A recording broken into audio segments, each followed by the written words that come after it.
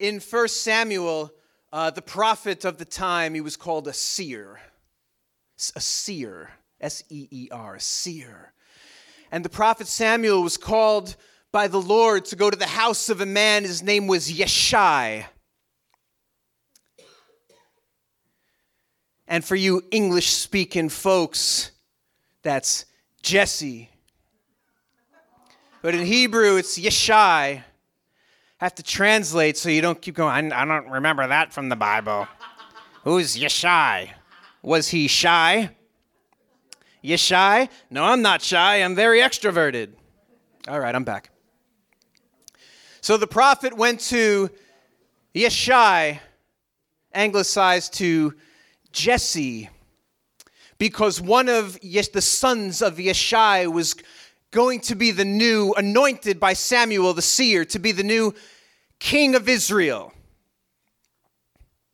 So Samuel the seer had the first son of Yeshai. I don't know if Yeshai just had boys or if he had daughters as well. I guess if he had a daughter, that would be Jesse's girl.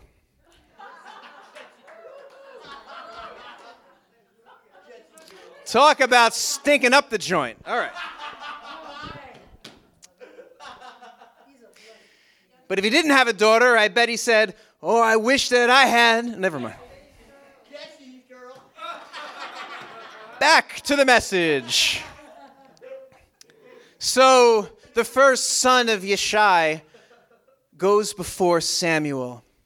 And Samuel looks at him up and down and left and right, and saw his stature, saw his height, saw his charisma, saw his machismo. And Samuel says he thought, surely the anointed of the Lord is before me. And wouldn't you know it, Samuel the seer had to be corrected by God to see properly. And the Lord said to Samuel, don't see the way man sees. Don't look at his height. Don't look at his stature. Don't look at his eloquence. Don't look at the way he carries himself.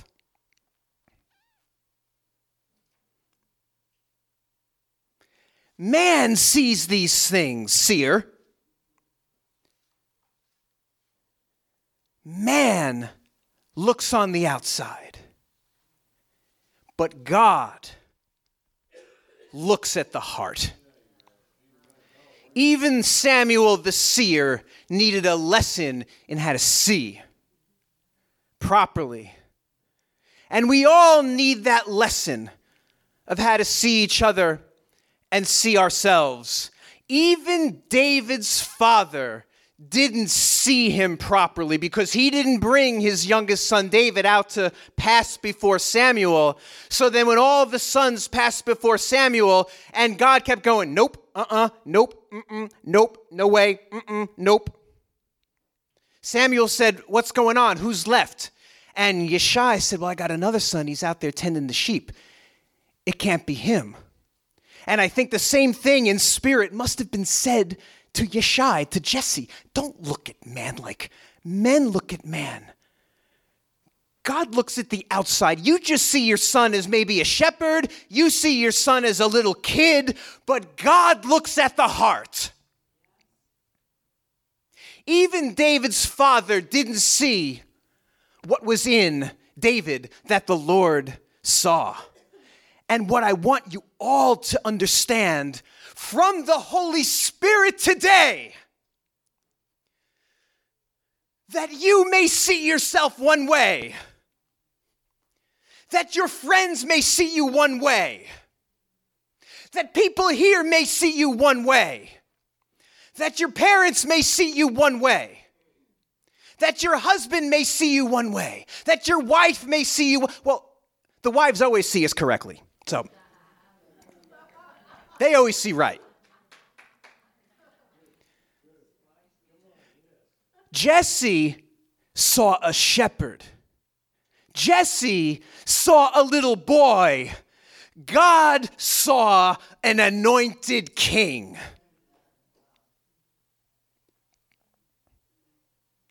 And I'm here to tell you from the Holy Spirit that there is something within you that you don't even see, that you don't even know is there. An ability, a capability, a calling, a purpose, a propensity that's within you that you don't see, that nobody else sees. I am here to tell you today from the Holy Spirit that man will look at your fleshly accomplishments and define you as that. And you will look at your fleshly, manly accomplishments and define yourself as that. But I want to tell you, there's something within you that has nothing to do with your education level. There's something within you that has nothing to do with your lack of education. There's something within you that's even greater than the job you have. There's something greater than your unemployment. There's something within you that's greater if you define yourself as a healthy person or you define yourself as a sickly person, or if other people see you as healthy or other people see you as sickly. There is something else within you that only God sees. The world sees what it can see, but God sees the unseen. Because it's not unseen to him. Do you know why it is not unseen to our Father? Because he's the one that put it there in the beginning. He's the one who put it there in the beginning. He called David a king before the foundations of the world. He put royalty, anointed royalty within him. And nobody saw it. And I'm here to tell you that you may think you're something, or you may think you're nothing. But God will separate all of that to extract what he put in you from the beginning, which is above and beyond what even you think you're capable of. God called Jeremiah from before the foundations of the world. He said, before you were in the womb, I knew you and called you to be a prophet. And that's when Jeremiah was saying, similar to Moses, I don't know how to speak. Jeremiah saw himself in one way. He saw himself as young. He saw himself as a boy. He saw himself as not having the ability to speak. But God said, I called you a prophet before you were in the womb. What I put into you came even before you came into your mama. I was in one of my very bored moments in the house. I went on to Siri and I said, I'm not going to say it because everybody's going to activate. HEY space SIRI, comma. This is one of my bored moments. I don't know if anybody ever has a bored moments where you start to go onto Google to look at things that really, like, why would you even want to know that? So one day, recently, I went on to Apple and I went HEY, comma, SIRI, and I'm not saying it because all your phones are going to light up. Yes. And I said, why do men have nipples?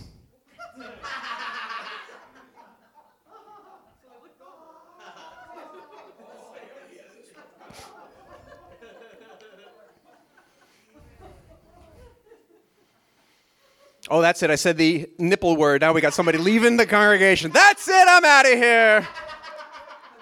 I know. Shabbat shalom, Michelle. So I went, hey, SIRI, why do men have nipples?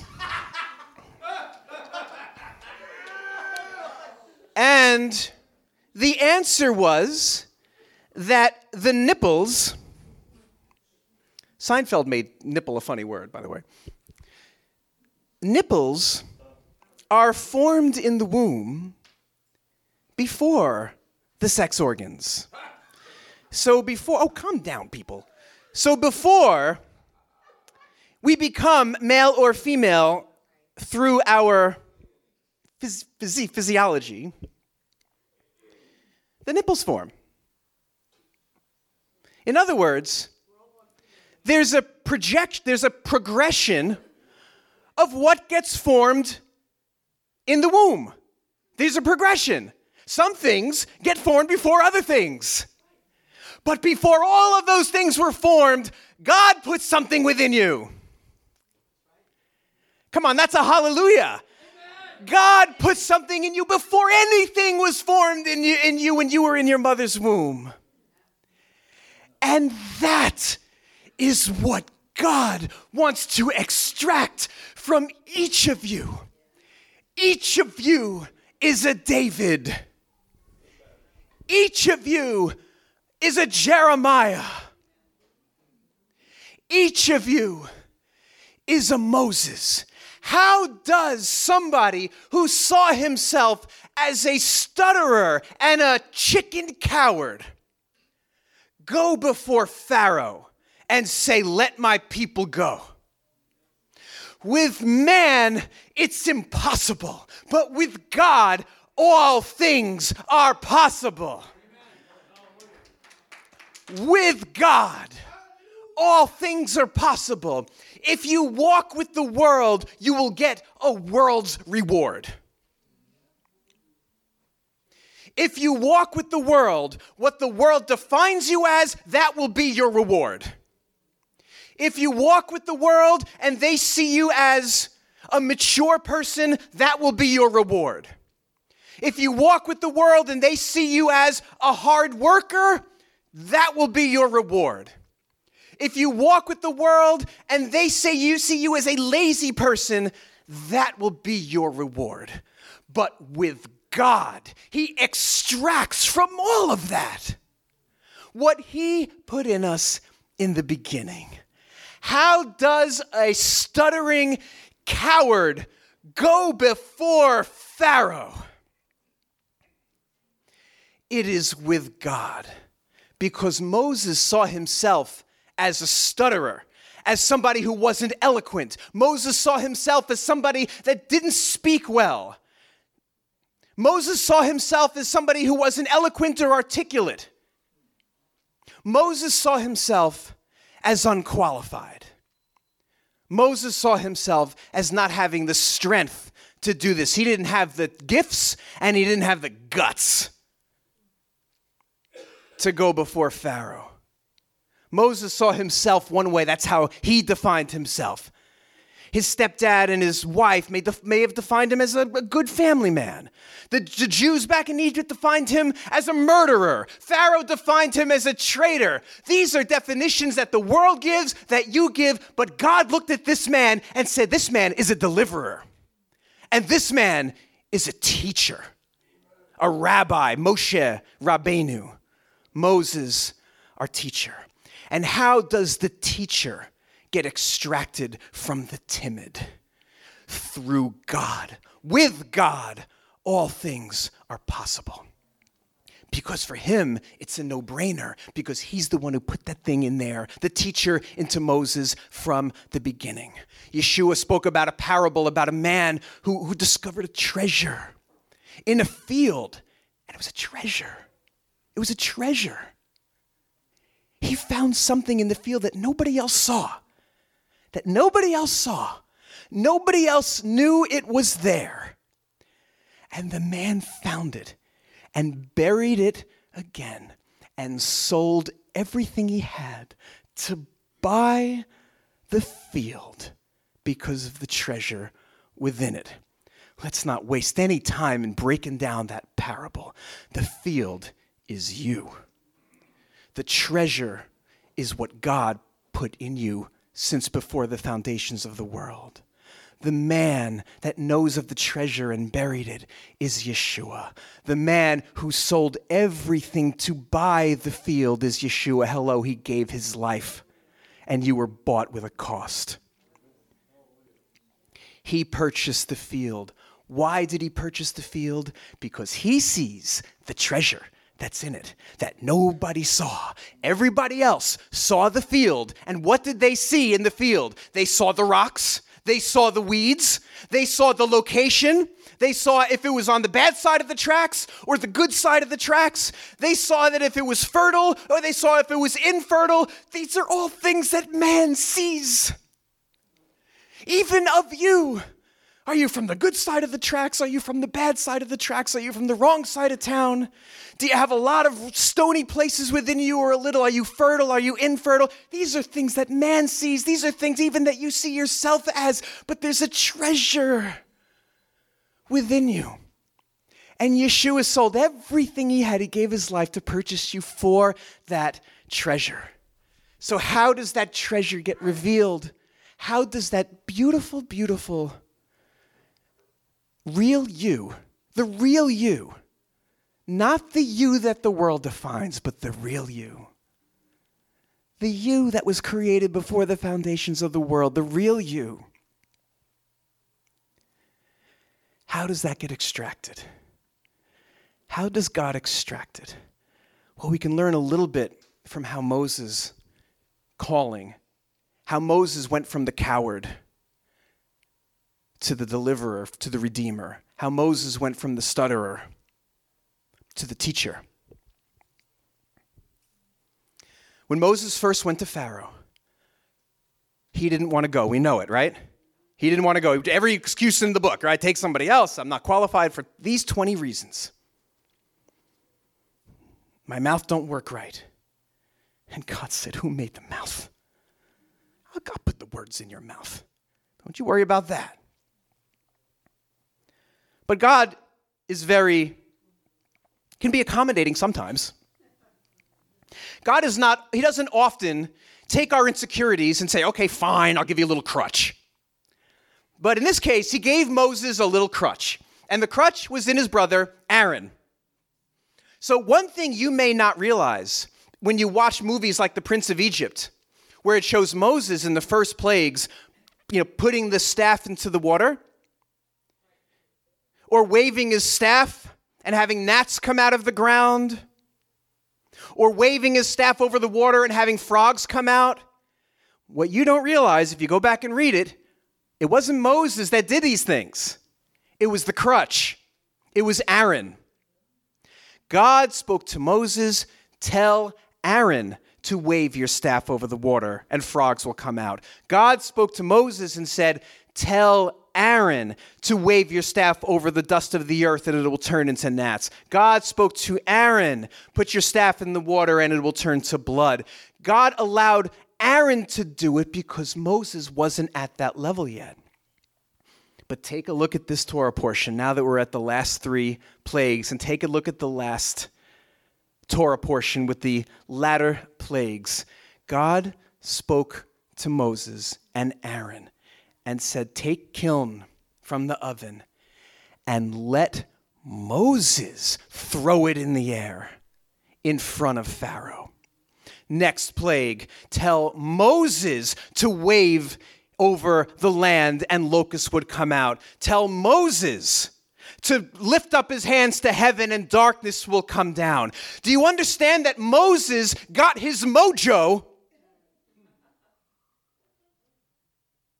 That Moses got his mojo through the progression of the plagues. As the plagues got more difficult and more difficult for Egypt, Moses found his boldness. So much so that when we see Moses go to Pharaoh at the end, it was a very different Moses. He wasn't taking any crap from Pharaoh anymore. Oh, you can just go, but you got to come back, or you can take the men, but don't take the women, or don't take the animals, or whatever it is. Moses is like, no way, we're all going. Not one hoof will be left behind. Moses found his mojo through the plagues, which is tribulation. So you may think, and I want you to hear this, you may think you may be going through some tribulation in your life. You may think you're going through some trouble in your life. But what if these things are not just trouble or tribulation you're going through? This is God extracting who you really are. He's bringing the teacher in you. He's bringing the prophet from you. He's bringing the anointed king in you. He's bringing the redeemer in you. Because that treasure is in the field, and it may be hidden by a whole lot of rocks. So you may not be going through tribulation. You may be going through a little excavation. To excavate that treasure that is within you. Praise the Lord. Praise the Lord. Praise the Lord. So I don't want you to leave this place without knowing that you may see yourself as a sum of your good qualities plus a sum of your mistakes. You may see yourself as a sum of your accomplishments and a sum of your failures. You may see yourself, tell me about yourself. Tell me about yourself. Well, you may say, well, I got a master's degree in economics, but I'm unemployed. Well, I read my Bible every day, but I still struggle with lust. Well, I'm a hard worker, but my marriage is in turmoil. God looks past all of that and sees what he placed in you in the beginning. And when you are with God, with man it's impossible, but with God, all things are possible. With God, with God, with God, with God, with God. He sees that, what he put in the beginning. And his purpose is to extract it out of you. And you are so much more than the sum of your mistakes and the sum of your accomplishments. Who is like you, O Lord, among the gods? Who is like you? Lord, there is none like you. So you have to wonder sometimes, like, I'm going through a lot of stuff, or I'm walking in my purpose. We think we know what our purpose is. We think we know why God puts us here or there. You will find that God is extracting something out of you that you didn't even know it's there. And you know what he's extracting out of you? Who you really are. Who you really are in him. Your true identity as a son and daughter of God. And don't be surprised if it doesn't have anything to do with what you think your abilities are. Praise the Lord. Praise the Lord. Praise the Lord. I don't want you to leave here without knowing that God sees the unseen. Man sees the seen, but God sees the unseen. There's a song that Sue and I love, and it's called There Are Mountains on the Ocean Floor by a Christian singer named Andrew Peterson. And it speaks about how life can be really difficult, but nothing ever seems to change. But miles away beneath the waves, mountains are coming up from the ocean floor. And they're rising, and they're rising, and they're rising. And it may be moving slowly, and nobody ever sees it, but God sees it. Only God sees it grow. Praise the Lord. And with each one of you, there is a mountain within you that is ready to explode. Praise you, Lord. Praise you, Lord. Don't leave this place without knowing that what God sees in you is unseen, is a treasure that he planted from the beginning. Praise the name of the Lord. Hallelujah. Hallelujah. Hallelujah. Hallelujah. Hallelujah. Amen. Amen. And amen. In Yeshua's name, amen.